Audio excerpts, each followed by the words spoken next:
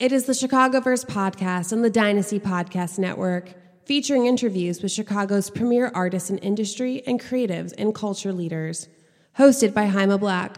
Welcome to Chicago. Dynasty Podcast. We are keeping it going here. Jaime Black, and I am here with J-Bro Bugatti. How you doing, man? Pretty good. How are you? I'm good. Is that your legal last name? Nah. That's okay. I like it. Black's not my legal last name either, so it's cool. J-Bro Bugatti, doing cool things. Thank you for coming up here tonight, man. I appreciate it. Thank you for having me. Absolutely. So you were recommended here by Frankie, and he is putting together a show. What's Frankie's last name? I don't know. I'm drawing a blank. Don't know? Don't know? Yeah. I didn't know if that was his real last name or his That's just okay. Twitter, Everybody's got Twitter fake shit, last names. But you came recommended doing music work in Chicago. We always start at the beginning. How did music enter your life? How did you start making music? Man, music been a part of my life since a kid. From my mom playing salsa, bachata in the car and everything like that, and like Christian music and stuff like that, to my brother DJing, to my other brothers. I got a lot of brothers. I got 3 brothers. They all were into music. My 2 older brothers used to rap, and my brother's a DJ now, DJ for Saba. So okay, so it sounds like this was a given. Like this was going to happen for you. Yeah, it's been around. Regardless. Yeah. When did it start to become something that you actually knew you were going to do, though? When I was 19. What was the story with that?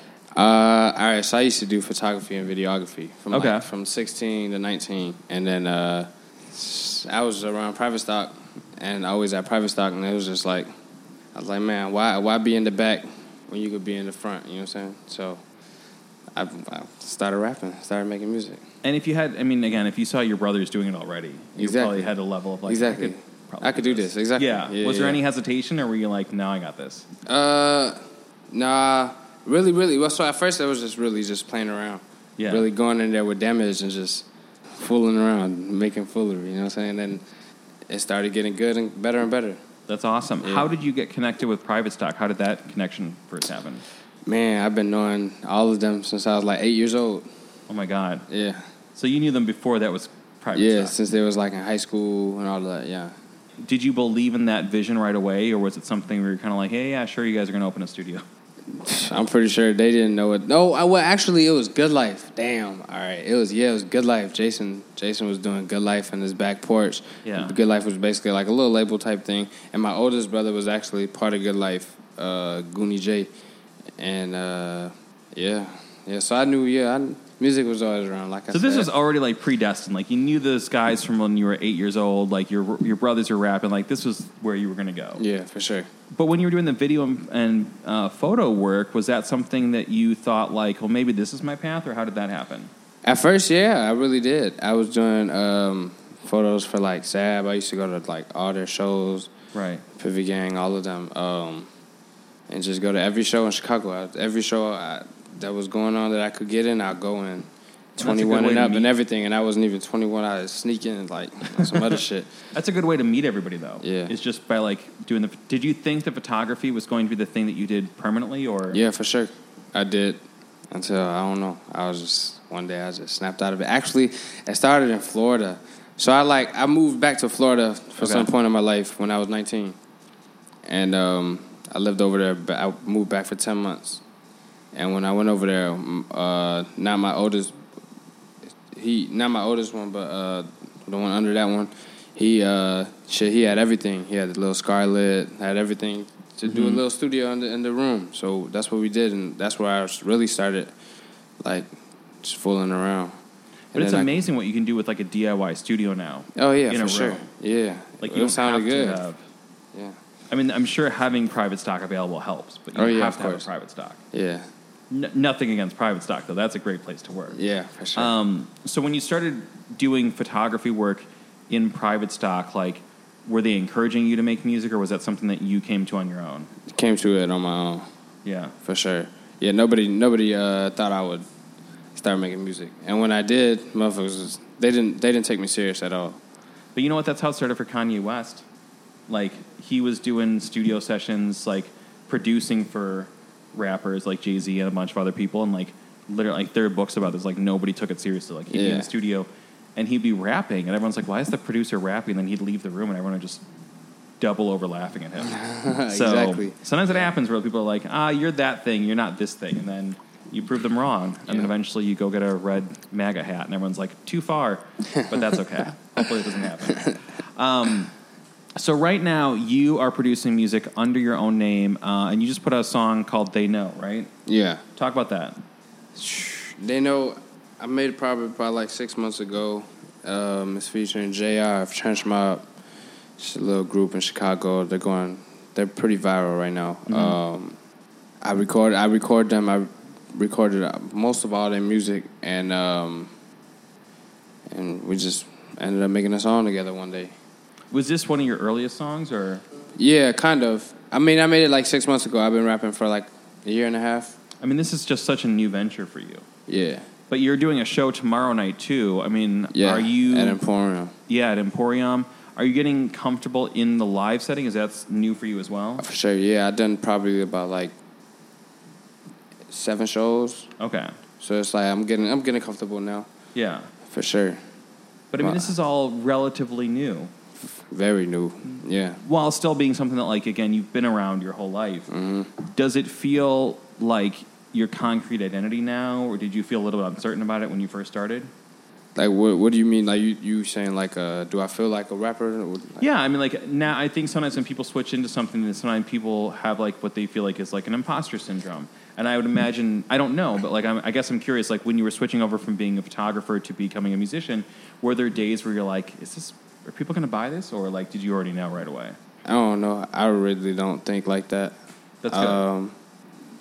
I'm me. I'm me.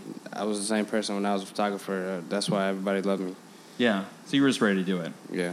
Now, something that we weren't sure about when we were doing our research, we believed you might have done South by Southwest. Have you done South by Southwest? Yes. Yeah. I went to South by Southwest this past year. This past year, so like a couple months ago. How was that for you?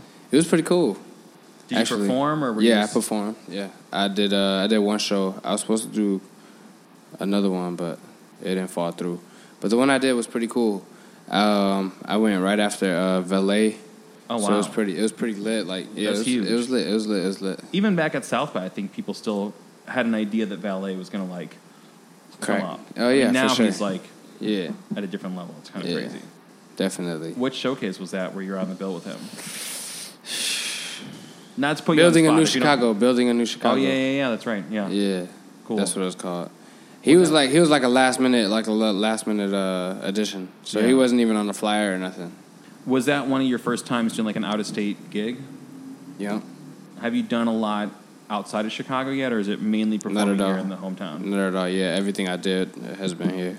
What have you learned from that time as a performer? What you mean, South by Southwest? Or just in general, like, from doing live performances? I don't know. That's okay. Not everything has to be a lesson. That's cool. What's on deck for you coming up? Because, you just put out They Know. Like, what do you have more music on the way, or what? Yeah, I'm gonna keep dropping singles throughout, like, the rest of the summer, and then after the summer, I'll probably work on a little project. Work on an actual maybe EP, maybe. Yeah. I don't know yet. Something that's a collection, though. Yeah, for sure. Where can people find your stuff right now? J-Bro Bugatti on everything. JBROBUGATTI. That's easy. And are you looking to collaborate with more artists? Can people find you at Private Stock? Like, how could someone reach you if they wanted to connect with you? Yeah, Private Stock. I'm at Private Stock every day. About to make this song with Stan Sono, low key. We were working on it earlier. I got music with Icon coming out pretty soon too. Yeah, working with everybody that want to work.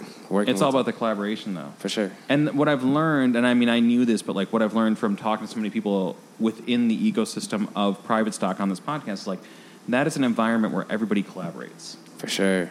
It's like you could get out of one room and somebody coming out of another room is somebody big. And yeah. Well, I remember like... And if you're a cool person, then you're going to get cool with them. You know what I'm saying? Like, it's just going to happen.